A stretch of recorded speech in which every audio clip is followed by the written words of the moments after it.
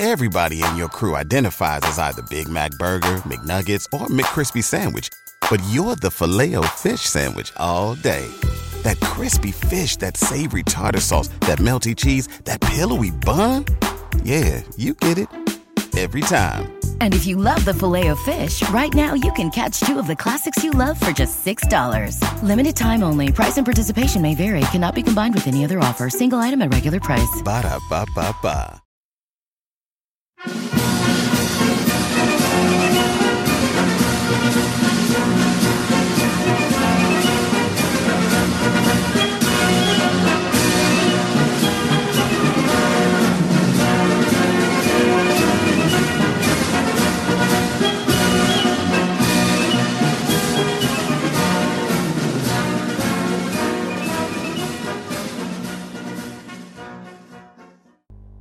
Hello there, ladies and gentlemen. Welcome to another episode of This Week in History with me, your host, Dan the Viking. Now, this week, I've decided to do a little bit of a different style episode.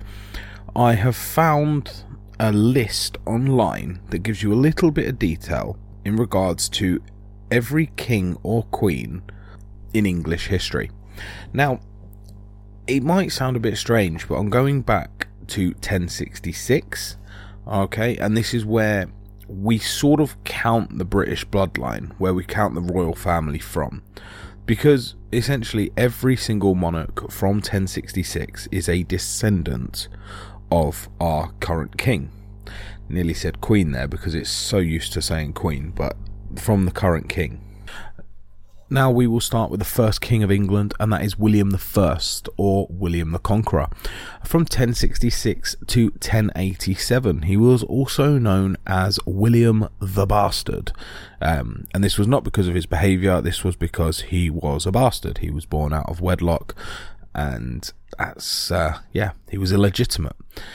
He was the Duke of Normandy, and he came to England from Normandy, claiming that his second cousin, Edward the Confessor, who was the king at the start of 1066, who died in January 1066, promised him the throne.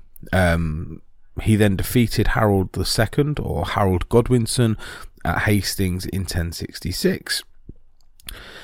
He was succeeded by his son, who was William II, and he was king from 1087 to 1100. William was not a popular king, and he had an extravagance of cruelty. He never married, and he was killed in the New Forest by a stray arrow whilst out hunting. So he was accidentally killed, apparently. We don't really know, but he wasn't a very popular king, so the chances of him being murdered was, I would say, pretty high. And he was succeeded by Henry I. This was from 1100 to 1135. Henry was the fourth and youngest son of William I. So William II actually never had an heir, and the throne went to his younger brother. Now, he was well educated. He founded a zoo in Oxfordshire to study animals. He was called the Lion of Justice, as he gave England good laws. He was very ferocious in his punishment. However, both of his sons died in what was known as the White Ship Incident. Incident or incidents. But basically, both his heirs died before he did. And this meant that his daughter was to be the next Queen of England, or would be the first Queen of England. His daughter was called Matilda. Now, she married a man named Geoffrey Plantagenet. For those of you who have worked out that surname, it's extremely famous in English history. Henry actually died of food poisoning, and the council considered a woman to be unfit to rule. And the throne was then offered to a grandson of William I. His name was Stephen. Yes, believe it or not, we had a King Stephen. King Stephen ruled from 1135 to 1154, and Stephen was an awful king. He was certainly not very attractive. If you look at any pictures of him, he was cross-eyed, not an attractive looking man at all, and the whole country was destroyed by constant raids from the Scots and the Welsh. During Stephen's reign, the Norman barons wielded great power, and they extorted money from around the country. A decade of civil war was known as the Anarchy. That started when Matilda invaded England in 1139. A compromise was then decided between the two that although Matilda couldn't take the throne, her son, Henry Plantagenet, would take the throne when Stephen died. And that is exactly what happened. We had our first Plantagenet king in 1154. This was Henry II. He took the throne 1154 to 1189. Henry of Anjou, which is where the Plantagenets were from, was a strong king. He was a great king, a brilliant soldier. He extended his French lands. He ruled most of France as well. So he wasn't just king of England, he ruled majority of France. He laid the foundation for the English jury system. He raised taxes from the landlords to pay for a militia force, so he started essentially his own English army. Henry was most remembered for his quarrel with Thomas Becket. Now, I will do an episode around Henry II because it was so controversial. Thomas Becket was essentially murdered by Henry II's soldiers, and it marred his entire reign as king. No one really remembers him for anything other than the fact that he murdered the Archbishop of Canterbury, a man that he put in that position, and it was his best friend at one point as well. So yeah, the murder of Thomas Becket, the Archbishop of Canterbury, actually in Canterbury Cathedral as well, where he was murdered, was quite a big turning point for him. Even his sons turned against him. His favourite son was John. John turned completely against him, and when he died, the throne went to his third son, Henry's third son, Richard I. He was king from 1189 to 1199. This is a man that you will know as Richard the Lionheart, the man who's king during the Robin Hood films and things like that. It's very hard. History plays him the Lionheart. He was a Crusader king. He was a king that went to the Holy Land, and I believe, if I'm right, he spent something around 70 to 75% of his time not actually in England. So he was the third son of Henry II. By the age of 16, he was leading his own armies. He was putting down rebellions in France. He was crowned King of England. He spent all of 6 months of his reign. Sorry, I've just read 6 months of his reign was spent in England. So 6 months out of 10 years. So it's well more, about 90% of his time he spent outside of England. So he wasn't what history or what films portray him as. He was a good king, but he wasn't really the Lionheart of Britain. He was just called the Lionheart because he was a good soldier. Now, he died from an arrow wound far from the kingdom that he rarely visited, and he died with no children. He was succeeded by John, or John the First. Well, he's not known as John the First because we haven't had a second, so it's just John, King John. That was from 1199 until 1216. John was the fourth child of Henry II. Okay, he was short, fat, and jealous of his brother Richard. And again, you see this in the mainly the Disney version of it, the Disney version of Robin Hood, where King John is this petty, greedy, horrible man who, and that is, kind of how he was portrayed in history. But obviously, he didn't look after the throne while Richard was away. Richard was still king, and when Richard died, John took the king. On the 15th of June 1215, at Runnymede, the barons compelled John to sign the Magna Carta. This was known as the Great Charter, which reinstated the rights of all his subjects. So the Magna Carta is one of the most famous documents in history and is probably worthy of its own episode in its right. But basically it just showed how bad he was, how he dealt with the country in such a bad way that the barons actually needed to come together and sign something to basically say, you're shit, you're not doing your job properly, this is the new set of rules that you've got to follow. He's actually been dubbed the worst king in England, the worst ever king of England. So yeah, not a great king was old King John. When he died, he was succeeded by Henry III. This was from 1216 to 1272. Henry was 9 years old when he became king. He was brought up by priests. He became devout to the church. He was a weak man, dominated by his clergy and by his barons, and he was also influenced very heavily by his wife's relations in France.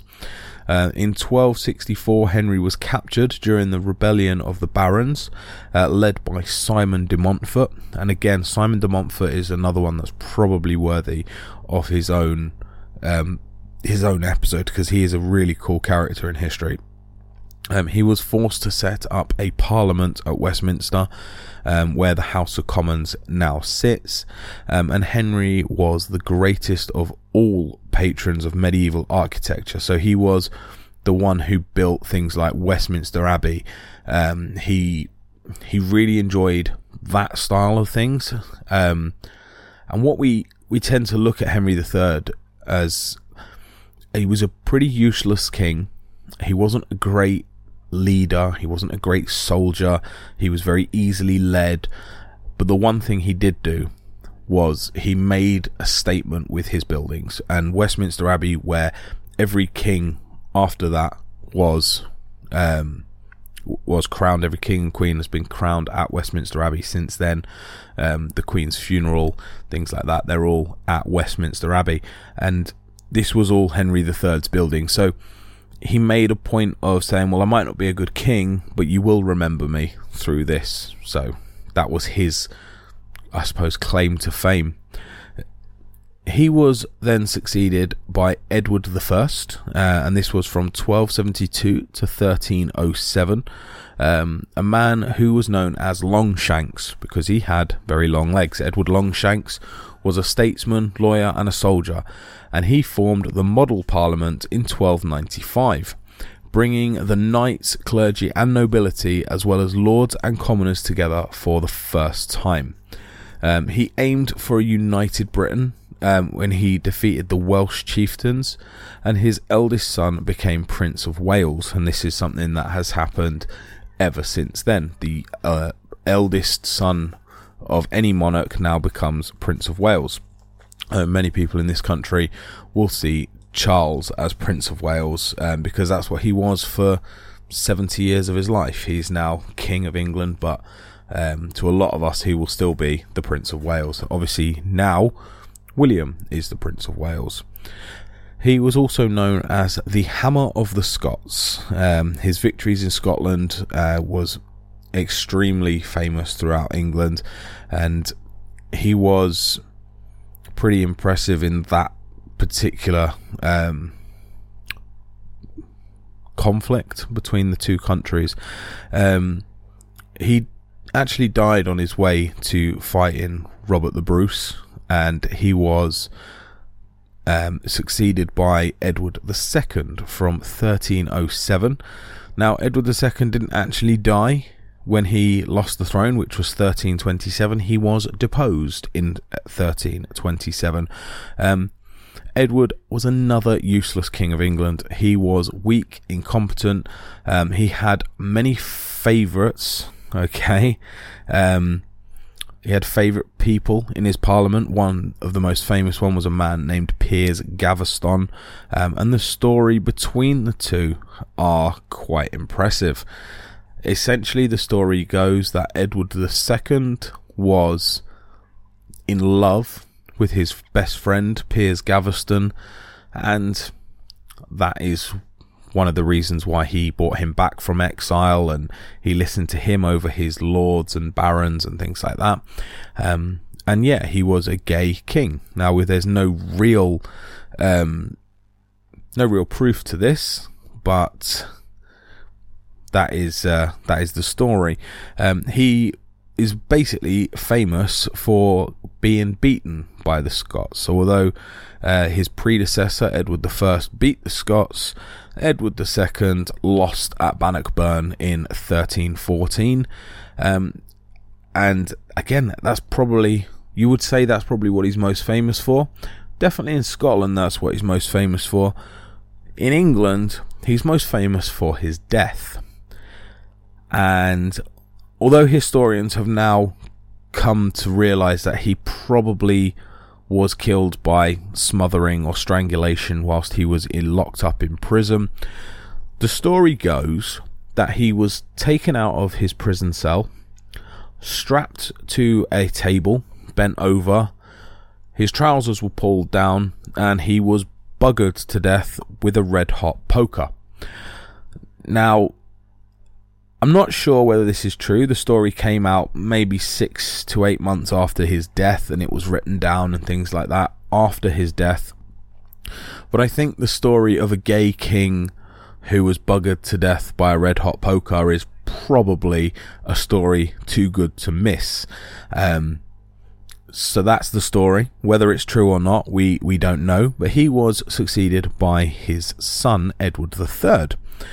This was from 1327 to 1377. He actually reigned for 50 years. He was the first king to do so. And he is also the king that's famous for starting the 100 Years' War, which actually lasted 116 years. He had great victories in 1338 in France at Crécy and Poitiers. It made Edward and his son, the Black Prince, the most renowned warriors in Europe. However, war was very expensive, and unfortunately for King Edward III, he was king during the outbreak of the Plague, or the Black Death, from 1348 to 1350, which killed half the population of England.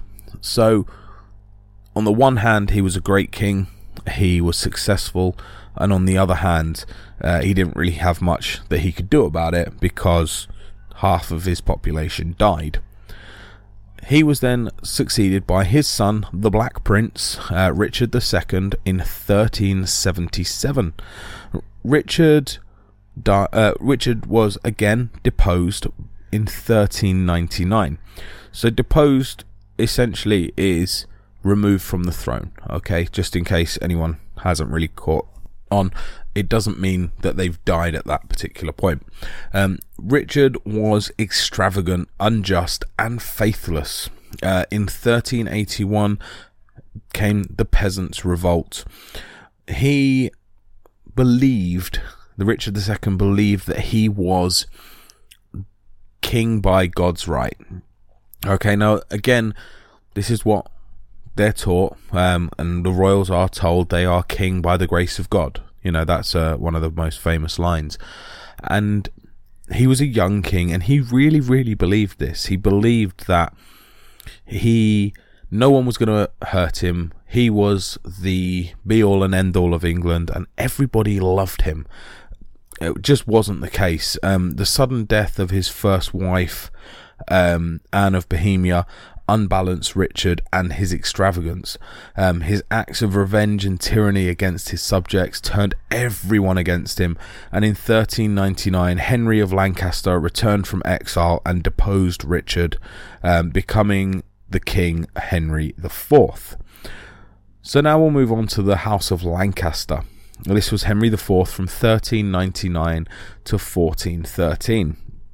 Now, he was the son of John of Gaunt, the third son of Henry the third son of Edward III. Very, very confusing. But Edward III was obviously, Richard was basically his brother. Okay, so this happens quite a lot in British history, that brother kills brother, or uncle kills nephew, and son kills, it's just, that's how it works. But essentially every single one from William the Conqueror down is connected through blood. Henry returned from exile in France to reclaim his estates that were previously seized by his brother Richard. He was accepted as king by Parliament, and Henry spent most of his 13-year reign defending himself against plots and assassination attempts. Okay, so he was sort of backed into a corner as king. He was under the scrutiny all the time. Henry had great difficulty in maintaining the support of both the clergy and Parliament, and there was loads of rebellions against him. He was the first Lancastrian king, and he actually died of exhaustion at the age of 45. And to be honest, if you can imagine at every point in your life you're putting down someone who's trying to kill you, I think you probably would die at 45 of exhaustion. He was succeeded by his son Henry V. Now, Henry V goes down as probably the greatest king in English history, or at least one of them. And this is the reason. He was the son of Henry IV. He was pious, stern. He was a skillful soldier. He'd honed his fine soldiering skills and put down many rebellions launched against his father. He was knighted at age 12.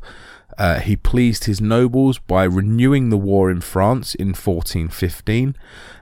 Against tremendous odds, he won the Battle of Agincourt, which we have done an episode on, so if you want to go back and find that one. He lost 400 of his own soldiers at Agincourt and killed more than 6,000 Frenchmen. He was also one of the first kings to reinstate the English language. Henry actually did another expedition to France where he captured the city of Rouen.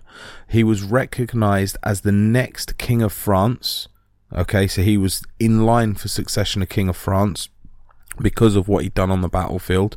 He married Catherine, the daughter of the French king. He was just a quality king. He actually died of dysentery while campaigning in France, and before he could succeed to the French throne, leaving his 10-month-old son as King of England and King of France. So, Henry VI, okay, sounds good. King of England, King of France, first ever king of both, the whole countries as well. Henry I he was partly part both, but he didn't have all of France. Henry VI, first king of both. He's 10 months old. It's not really great. He was king from 1422 until he was deposed in 1461. He was gentle. He was a nice king. He came to the throne as a baby. He inherited a losing war with the French. The 100 Years' War finally ended in 1453 with the loss of all of the French lands except for Calais. So he was king at the time he took over France, and then he's the first king to lose France as well. The king had attack of mental illness, which was hereditary from his mother's side, and in 1454 Richard, Duke of York, was named Protector of the Realm. The House of York challenged Henry VI's right to the throne and plunged England into another civil war. This happened at the Battle of St. Albans in 1455. This goes back to the War of the Roses. So if you guys have listened to the first 2 episodes of that, this was centered around Henry VI. The War of the Roses, there are 2 further parts to that, but they are over on Patreon. Henry was restored to the throne in 1470, which he'd lost previously. Henry's son Edward, the Prince of Wales, was killed at the Battle of Tewkesbury one day before Henry was murdered in the Tower of London in 1471. Now, Henry wasn't completely useless. He founded Eton College, King's College, Cambridge College, and every year the provosts of Eton and King's College lay roses and lilies at the altar which stands where he died. So he's still remembered now. In comes the House of York. They've won the battle of this battle, and Edward the Sixth Edward the Fourth takes charge as king. He was the son of Richard, Duke of York, and he was king from 1461 to 1483. Again, not a popular king. His morals were poor. He had many mistresses and at least one illegitimate son. He was not very good. He had to put down his rebellious brother, George, Duke of Clarence, who was murdered in 1478 on charge of treason. During his reign, the first printing press was established in Westminster, so he did do something good. But he died in 1483, leaving two sons, aged 12 and aged 9. Now, what happened to those children, you ask? Now, if you are interested in what happened to those children, you will need to listen to the other 2 episodes on Patreon for the War of the Roses, because that's where we talk about that. Edward the Fifth was his eldest son, and he was king from 1483 to 1483. He was actually born in Westminster Abbey, where his mother Elizabeth Woodville sought sanctuary from the Lancastrians during the Wars of the Roses. He was the eldest son and succeeded to the throne at the age of 13. He reigned for only 2 months. He is the shortest living king monarch in English history. I can't word that right. Shortest king in English history, shortest reign of a king in English history. He was locked up in the Tower of London, and it was believed at the time, but it's now been confirmed years later, that him and his younger brother were murdered in the Tower by their uncle, Richard, Duke of Gloucester. Richard III, the Duke of Gloucester, became king in 1483, and he was killed at the Battle of Bosworth Fields in 1485.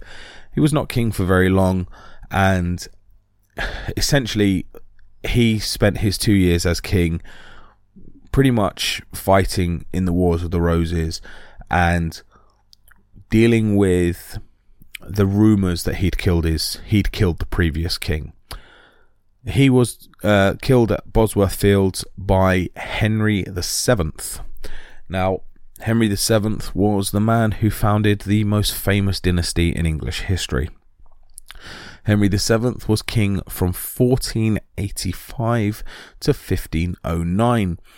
He's more commonly known as Henry Tudor. When Richard fell in battle, the crown was picked up and placed on the head of Henry Tudor on the battlefield. He actually married Elizabeth of York, so his enemy's daughter, and united the 2 warring houses of York and Lancaster. He was a skillful politician, but he needed to be. The increased material wealth of the country meant that he had to be good at dealing with things like money, taxes and things like that. And by uniting the 2 houses, he managed to put down the rebellions. During Henry's reign, playing cards were actually invented, and the portrait of his wife Elizabeth has appeared 8 times on every pack of cards for nearly 500 years. That'd be the Queen of Hearts. So if anyone is interested, that outline of the Queen on a deck of cards, that is Elizabeth of York. He died in 1509, and he was succeeded by his youngest son, not his eldest. His eldest son had died slightly before, and he was succeeded by the most famous and most recognisable king in English history, Henry VIII. Henry VIII was king from 1509 to 1547, and he is most known for having 6 wives. They were Catherine of Aragon, Anne Boleyn, Jane Seymour, Anne of Cleves, Catherine Howard, and Catherine Parr, and they were in that order. His divorce to his first wife, Catherine of Aragon, set up his feud with the Pope and set England on its way to a Protestant nation. Now, the funny thing with Henry VIII is he is very, very famous, but he didn't really do anything, and this sounds really stupid. Apart from setting up the Church of England, the dissolution of the monasteries, the money that he gained to create a navy, he wasn't a warrior king. He wasn't famous for putting down rebellions or starting wars. He was essentially just a normal king, and I think the fact that he had 6 wives is pretty much why he's remembered so much in history. There's not really much more to the man. I know I'll get absolutely hammered now by historians who will know things that I don't know, but realistically, when you compare him to someone like Henry V, he's not really on the same level. He's just famous because he changed the church, because he didn't like the fact that he was married to someone who couldn't give him a son. That was essentially, he divorced someone because he wanted to shag the younger bird. That was pretty much the gist of it, and that's what he's famous for. But nonetheless, he had 3 children, and they were Edward, Mary, and Elizabeth, and they would become kings and queens in their own right. Henry actually died from a wound sustained in a joust that he'd had a few years earlier. He loved the pageantry of royal court. He was a keen jouster, and he actually got a wound in his leg whilst jousting, and it went septic, and one day he died of sepsis a few years after. He was also extremely overweight, couldn't really move, and was kind of a fat slob towards the end of his life. He was succeeded by his son Edward VI, and he was succeeded in 1547, and Edward was king until 1553. He was only king for 6 years. Edward succeeded his father at the age of 9. Okay, so again, he was controlled by a council of regency. This basically means the king was not in charge. It was the dukes and the people around him that had more control than what he did. Edward wanted the country to stay Protestant. He was a Protestant king, his father was a Protestant king, and he knew that the next line of succession was going to be his older sister, Mary. And Mary was a devout Catholic.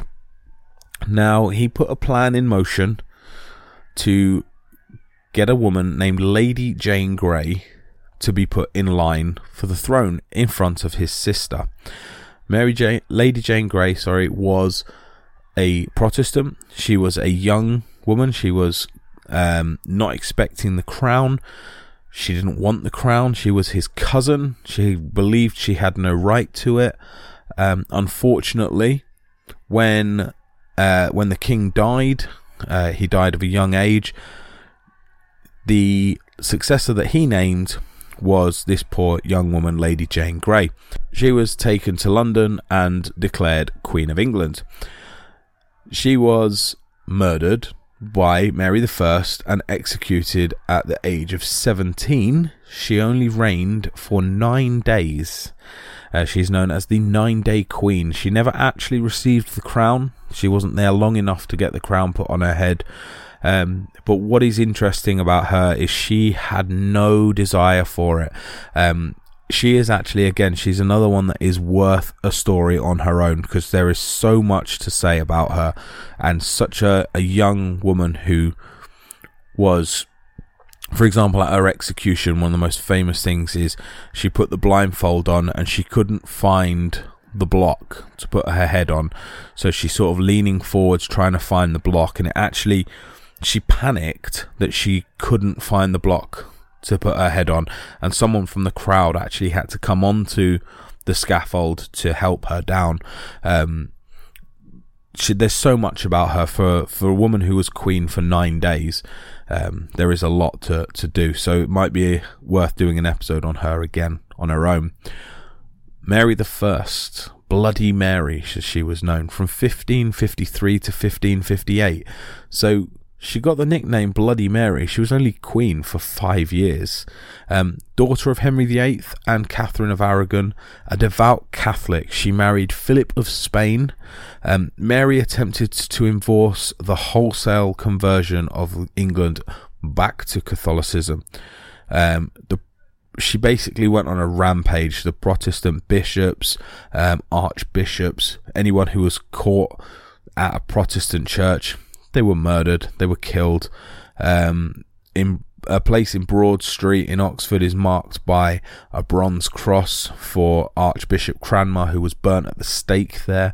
The country was plunged into a bitter bloodbath, and she is known as Bloody Mary, basically because she killed anyone who got in her way.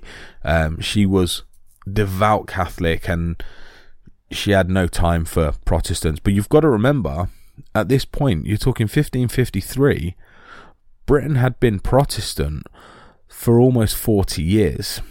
Okay, so you're talking people who have been born into Protestant. They're brought up knowing only that, and then being told that what they're learning is wrong. It's very hard to change something like that. Anyway, she died in 1558 at Lambeth Palace, and she was succeeded by her younger sister, possibly one of the greatest queens in English history, Queen Elizabeth I. She was queen from 1558 to 1603. She was the daughter of Anne Boleyn and Henry VIII, and Elizabeth was a remarkable woman. She was noted for her learning and wisdom. She was, from first to last, she was popular with every single person in the country. She was anti-Catholic, but she didn't pursue the Catholics in the same way that her sister had pursued the Protestants. She had very, very famous advisors, Sir Francis Drake, Sir Walter Raleigh, just to name a few. She was the most feared and respected queen England had ever had. I mean, obviously we'd only had two at that point, but she was respected, I would say, as much as her father probably was. She defeated the Spanish Armada in 1588. She founded the first colony, which was the Virginian colony, was founded under her. She was famous for the execution of her cousin, Mary Queen of Scots. Shakespeare was around during her time. She was extremely popular, and she did a lot for Britain, or for England at this time. I keep falling back into that Britain-England thing. Every king at this point, king or queen, up until Elizabeth I, it was just England, not Scotland. So Britain was not part of it. However, when Elizabeth died, she didn't leave an heir, which meant that her cousin, Mary Queen of Scots, who she'd murdered a few years before, her son was King of Scotland. He was James VI of Scotland, and he was to become James I of England. He actually became James I of England and Scotland, and this was from 1603 to 1625, and this was the first time that we had a Scottish king. And it's safe to say that ever since then, we have had Scottish blood, Scottish royalty in our royal family. Prior to that, it never happened. James was the son of Mary Queen of Scots and Lord Darnley. He was the first king to rule over both Scotland and England, and he was a scholar, not a man of action. In 1605, the Gunpowder Plot was hatched by Guy Fawkes and his Catholic friends, who tried to blow up the Houses of Parliament, and James's reign saw publication of the first ever version, the British version of the Bible. Now, for those of you who are interested, the Gunpowder Plot is another episode, and that is on there as well, so if you want to go back and listen to that. He did have some problems with what were called the Puritans during his reign, and tried a few times to kick them out, didn't work, and ended up sending them on their way to America. Again, ladies and gentlemen, go back. We have had an episode very recently on the Pilgrim Fathers. That happened under James I. He died and his son took the throne in 1625, and that was Charles I. That was from 1625 to 1649. Now, he was the son of James I and Anne of Denmark, and Charles believed that he ruled by divine right. He encountered difficulties with Parliament from the beginning, and this led to the outbreak of the English Civil War in 1642. This war lasted for 4 years, and following the defeatist of Charles's royalist forces by Oliver Cromwell, Charles was captured and imprisoned. The House of Commons tried Charles for treason, and he was found guilty and condemned to death. This was the first king ever in English history to be treason against his own country and was sentenced to death. And he is the first king and only king in English history who has been killed for basically for being king. Essentially, he tried to put down a rebellion, it failed, he lost, and he was executed for the pleasure. Now, Britain then spent a few years without a king. We went from 1649, I do apologise, all the way up to 1660. This was without a king. This was under the Lord Protector Oliver Cromwell and then his son Richard Cromwell. Not going to go into any details about them because as far as I'm concerned, they're not monarchs. It's not interesting. It's not relevant to this story. The English crown was restored in 1660 by the son of Charles I, Charles II. He was king from 1660 to 1685. He was also known as the Merry Monarch. That was because he liked to drink. After the collapse of Oliver Cromwell, the army and Parliament asked Charles to take the throne.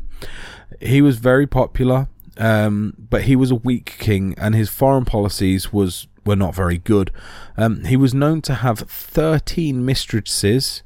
Quite a lot. He fathered many illegitimate children. No one really knows how many he fathered, but unfortunately for him, we left no heir because, they were illegitimate. He was also king during the Great Plague, which was 1665, and king during the Great Fire of London, which was 1666. Again, ladies and gentlemen, go back through the episodes. We've got the Great Plague on there. We've got the Great Fire of London. We've also got Oliver Cromwell as well. So there's some quality episodes there.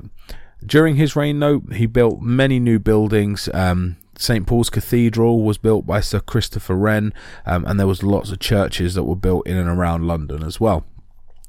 These were all done after the Great Fire, so in the sort of 19 years after that. James II and James VII of Scotland was the next king from 1685 to 1688. The second surviving son of Charles I and younger brother of Charles II, James had been exiled following the Civil War and served in both the French and Spanish army. Although James converted to Catholicism in 1670, his two daughters were raised Protestants, and James became very unpopular because of his persecution of the Protestant clergy and was generally hated by pretty much everyone. He was part of he was king during the Monmouth uprising, who was an illegitimate son of Charles II, which he then did put it down, and he pretty much wasn't very good. When he died, there was no one left to take the throne. So the Parliament asked the Dutch prince from Holland, or from the Netherlands, William of Orange, to take the throne. William was married to Mary, James II's Protestant daughter, and William landed in England, and James fled to France, where he died in exile in 1701.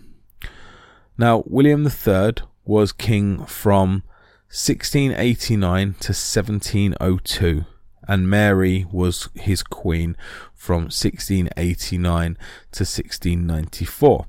Now, it's weird because William is classed as William III and Mary is classed as Mary II, and they were both king and queen at the same time.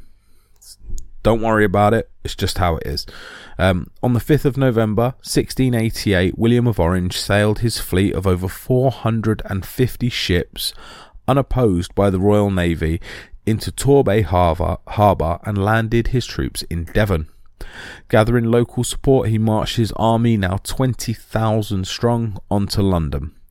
The Glorious Revolution, it was called. Many of James II's army had defected to support William, as well as James's other daughter, Anne.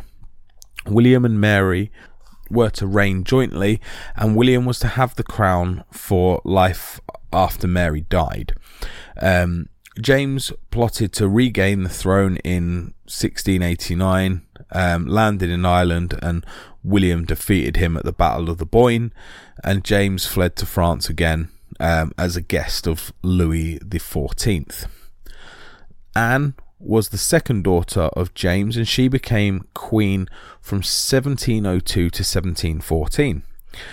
She had 17 pregnancies during her reign, but only one child, and that was William, and he died of smallpox at age 11. She was a staunch Protestant, and Anne was 37 years old when she succeeded to the throne.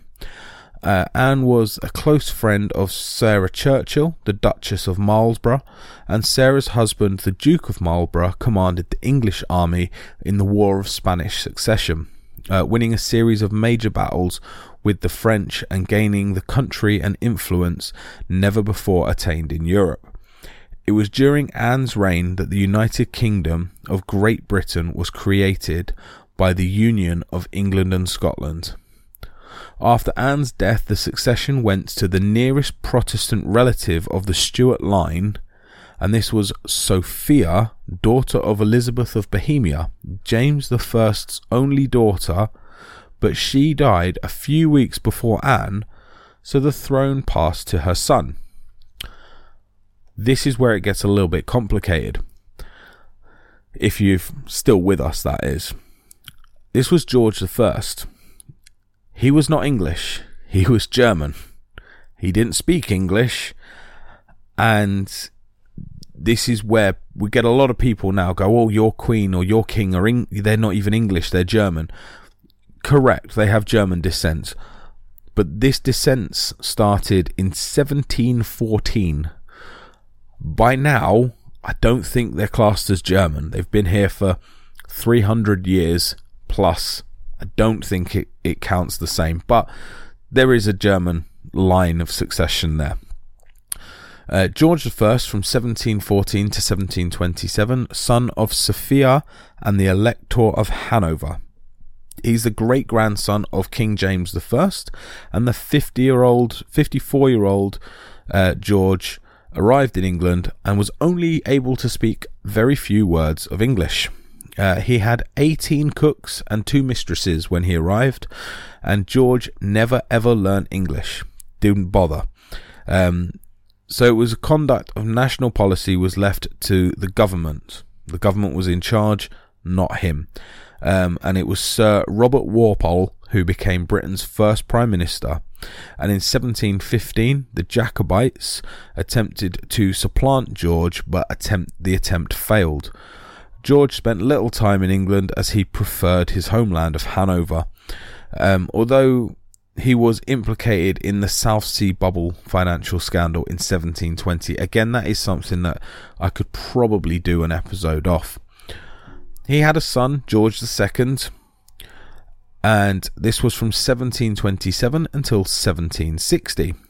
He was the only son of George I, and he was more English than his father, but still relied on Sir Robert Walpole to run the country.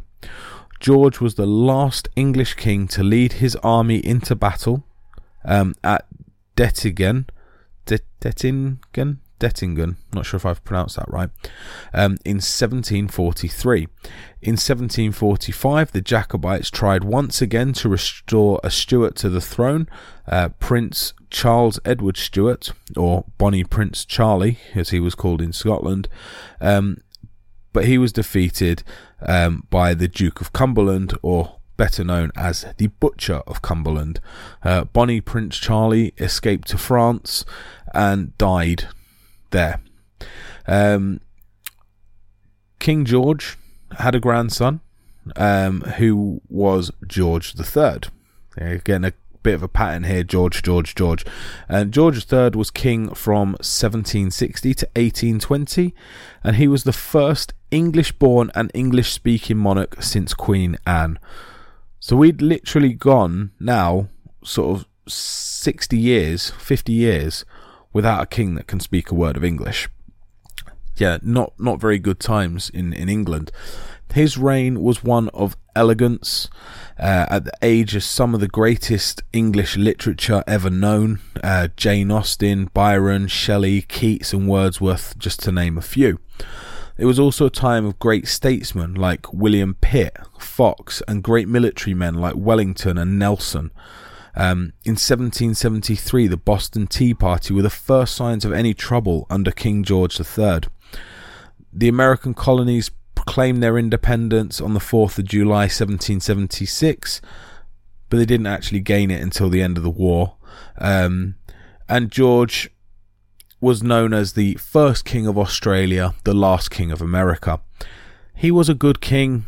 He suffered from mental illness at the end, and he was known as the Mad King, which I think is really unfair. He goes down in history as the Mad King. He spent 60 years on the throne. He did a lot during his time. He beat the French. He beat the Indian rebellions. He founded colonies in Australia, New Zealand, South Africa. He was a good king. He held the War of 1812 in Canada, defeated the Americans in 1812. He didn't do very well with the battle at the War of Independence, but again, it's all relative. As king, he was a very, very good king, and he went down in history as the Mad King because of his bouts of madness that he had every now and again.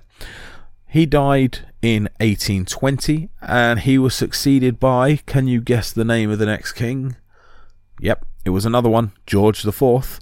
He was king for 10 years, 1820 to 1830. He was known as the first gentleman of Europe. He had a love of art and architecture. He was very private. His private life was a bit of a mess, though. He was married twice, once in 1785, to a woman named Mrs. Fitzherbert. She was actually a Catholic. He then married 10 years later to Caroline of Brunswick, but he still really loved his first wife. Caroline and George had one daughter, which was Charlotte, in 1796, but she died in 1817. And George was considered a great wit, but was also a bit of a buffoon. He was almost celebrated when he died. He wasn't a great king. Didn't really do anything worth anything, really. He was succeeded by not George.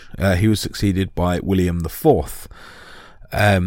William IV is kind of the king that everyone forgets, and that's mainly because you're coming out of you go from the Georgian era, which is what is known as the Four Georges. It's known as the Georgian era, and then everyone talks about the Victorian era. So you go Georgian, Victoria, and everyone forgets the king in between, and that was William IV. This was from 1830 to 1837, so he had a fairly decent reign, 7 years. He was known as the Sailor King, and that's not because of his sexual orientation. He just liked sailing. He was the third son of George III. Before his accession, he lived with a Mrs. Jordan, an actress by whom he had 10 children. When Princess Charlotte died, he had to marry in order to secure a succession, and he married Adelaide of Saxe-Coburg in 1818. He had 2 daughters, but they did not live. He hated pomp and wanted to dispense with the coronation, and the people loved him because of his lack of basically being a posh twat. During his reign, Britain abolished slavery in the colonies. The Reform Act was passed in 1832, and it extended the franchise to the middle classes on the basis of property qualifications. So, yeah, we don't talk about him. He's not really known. He's the forgotten king. But he stopped slavery. You know, he was the one that sent the British military over to Africa to enforce the other countries to stop it. It's one thing that's always forgotten in history, is that Britain was the first country to abolish slavery. Slavery still exists nowadays. It still exists. There are still countries right now that have people that are working as slave labour all over the world. Britain is persecuted for it. Britain was the first country to stop it, and Britain spent millions and millions and millions of their own pounds in trying to enforce the rest of the world to follow in their lead and to stop it. Doesn't excuse what was done. No way does it excuse what was done, but it is forgotten in history, and that happened under William IV. Now we'll move on to probably one of the most famous queens in all of history, Queen Victoria, from 1837 to 1901. Victoria was the only child of Princess Victoria of Saxe-Coburg and Edward, Duke of Kent. Edward, Duke of Kent, was the 4th son of George III, and the throne Victoria inherited was weak and unpopular. Her Hanoverian uncles had been treated with irreverence, and in 1840 she married her cousin, Albert of Saxe-Coburg. Albert exerted tremendous influence over the Queen until his death. After his death, she wore black every single day. She was never seen in public out of black. So if you look at pictures of Queen Victoria, 9 times out of 10, she's wearing black. She mourned that man forever, basically. He was a pillar of respectability, and he left 2 legacies in the UK. One of them being the Christmas tree and the Great Exhibition of 1851. With the money from the exhibition, several institutions were developed. The Victoria and Albert Museum in London, the Science Museum, the Imperial College, and the Royal Albert Hall. The Queen withdrew from public life after the death of her Albert in 1861, and her Golden Jubilee in 1887 saw the British Empire double in size. In 1876, the Queen became the Empress of India, and the jewel in the crown was what it was called. India was probably the best part of the British Empire at that point. When Victoria died in 1901, the British Empire and British world power had reached their highest point.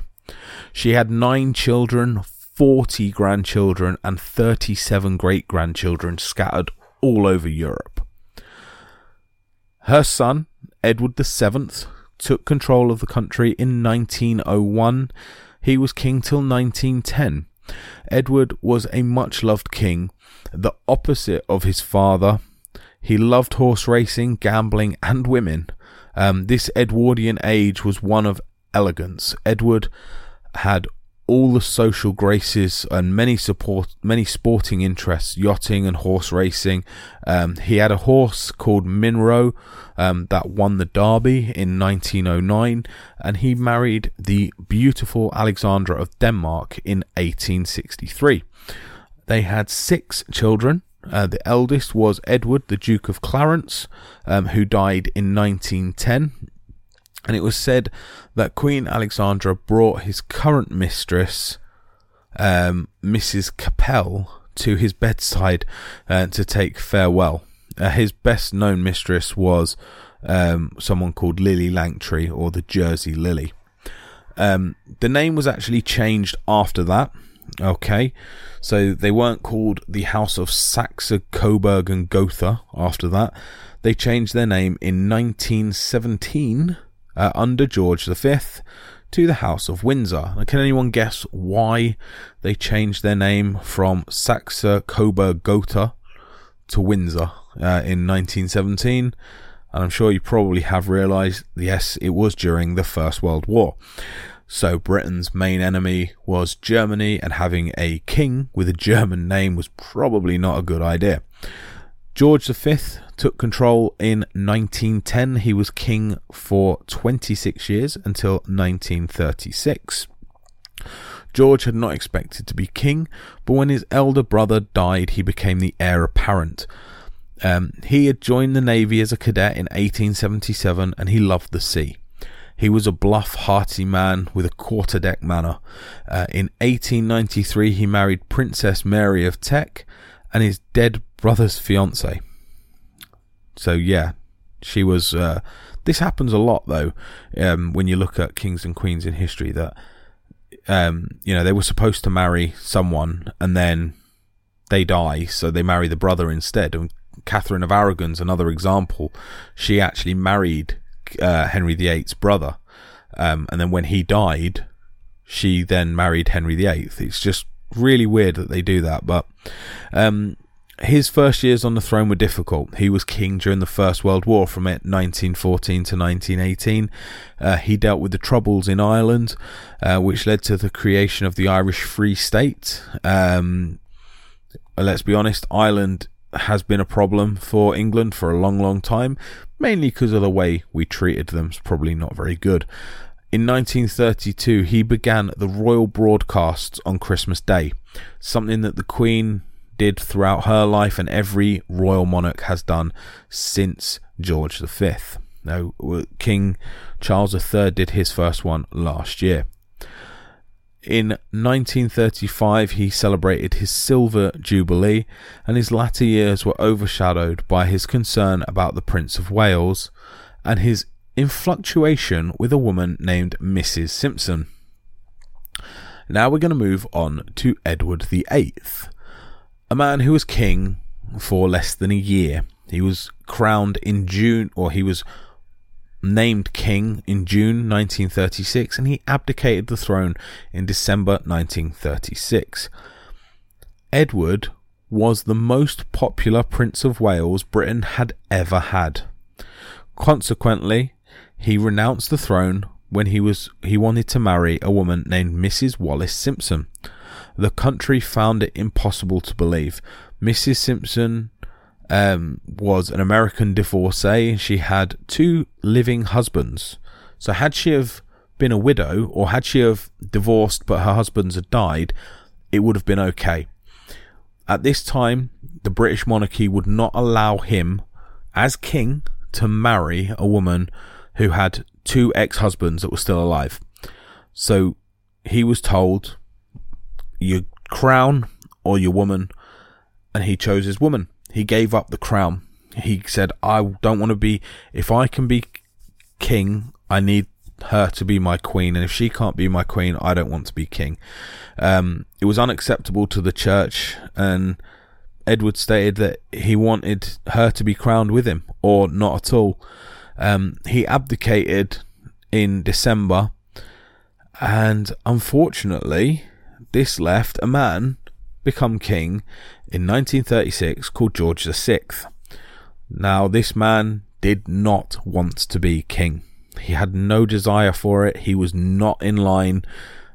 Unless there was a death, unless Edward died without producing an heir, George was never going to be king. If George was never king, Queen Elizabeth would never have been queen.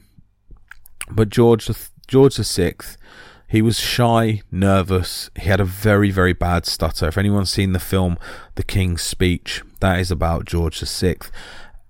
He was not, he just wasn't ready for the job. He was very popular and he was well loved by the British people. But his prestige was to be not in the limelight. He didn't really want the throne. His wife Elizabeth and his mother, Queen Mary. They were the ones that, they were like the pillars of the royal family at that point. They sort of pushed him through a time that he didn't really believe he could do. The Second World War started in 1939, and throughout that, the King and Queen set an example of courage and fortitude. They remained at Buckingham Palace during the war. They could have fled, they could have gone to Windsor, they could have gone to Balmoral, they could have gone to Sandringham. None of these places were bombed during the war, but they stayed in Buckingham Palace. And if you've read or listened to the Eagle Day episode, you will know that during the Battle of Britain, there were bombs that actually landed in Buckingham Palace. So they were very close to being wiped from the face. But he stayed with his people. He kept in touch with Winston Churchill throughout the whole war. And he was instrumental in the D-Day landings and Normandy. The post-war years of his reign were one of the greatest social changes that had ever been seen during the country's history. The introduction of the NHS, and the whole country flocked to the Festival of Britain, which was held in London in 1951, 100 years after the Great Exhibition during Queen Victoria's reign. The following year he passed away, and the throne went to his daughter, Queen Elizabeth II. She was queen for 70 years, from 1952 until 2022, and Elizabeth Alexandra Mary, or Lilibet to her close family, was born in London 1926, and I don't really think there's much I can say about her that I haven't said before. The woman was a rock for this country. What she did for this country was unbelievable. Her Majesty died at Balmoral on the 8th of September 2022 at the age of 96. She was the longest reigning monarch in the history of the United Kingdom, and she celebrated her Platinum Jubilee in June 2002. She has touched every single person in this country at some point. Whether they love her or hate her, everybody respected her. She was I can honestly say that, and I hate saying that it's the French that came out with the best thing, but the best line that was said about the Queen was from Macron, the President of France. And what he said, it was perfect. He said, to you, to the English people, she was your queen. To the rest of the world, she was the queen. And that is exactly how she was. She was just a pillar of Britain. In 2002, King Charles III succeeded to the throne at the age of 73. He is the oldest king that we have had to take the throne. And he has got two heir apparents, which is obviously William, and William has got a line of succession after him with George. So he is the king at the moment. How long Charles will last? He's 73 years old. He has actually not been crowned yet. He's to be crowned this year. Although it says how much he loves the British people, he's asked it to be done on a weekend, which means we don't get a day off, because if he was getting crowned on a Monday, we'd get a bank holiday. We'd get a day off. But no. King Charles wants to be crowned at the weekend, so nobody loses a day's work. It's nice of him, isn't it? So, so that's that. But that is the history there of the British monarchy. I've wanted to do this for ages, because it's just different. And I do get a lot of questions. A lot of people are really interested in certain kings and certain queens throughout British history, certain people in British history, people like Thomas Becket and Montfort and things like that, Lady Jane Grey. People probably don't know a huge amount about these guys, but if there is anything you've listened to there and you think, do you know what, I'd really love to know a little bit more about that king, or a little bit more about that person that he's mentioned, drop me a message, because I'm compiling a list of things that haven't been done, things that I do want to do. I'm saving certain things for when I actually have absolutely no idea, because some days I do sit here and go, I haven't got a clue what to record this week. And there will come a day where I'll do something like the Battle of Waterloo, which is one of the most famous battles in English history. But I'm saving that for a day when I literally haven't got a clue of what I want to do, because the Battle of Waterloo is quite an easy one for me because I know it quite well. So I'd rather do that when I've got no other choice. But this episode, I thought, I have had a few questions in regards to the British monarchy and how it works and how the British monarchy has been over the last few centuries. So that's pretty much a basic overview. It's taken, an hour and 10 minutes, but it is a basic overview of the British monarchy, how it works. And like I said, every single one of those has a link to William I in 1066.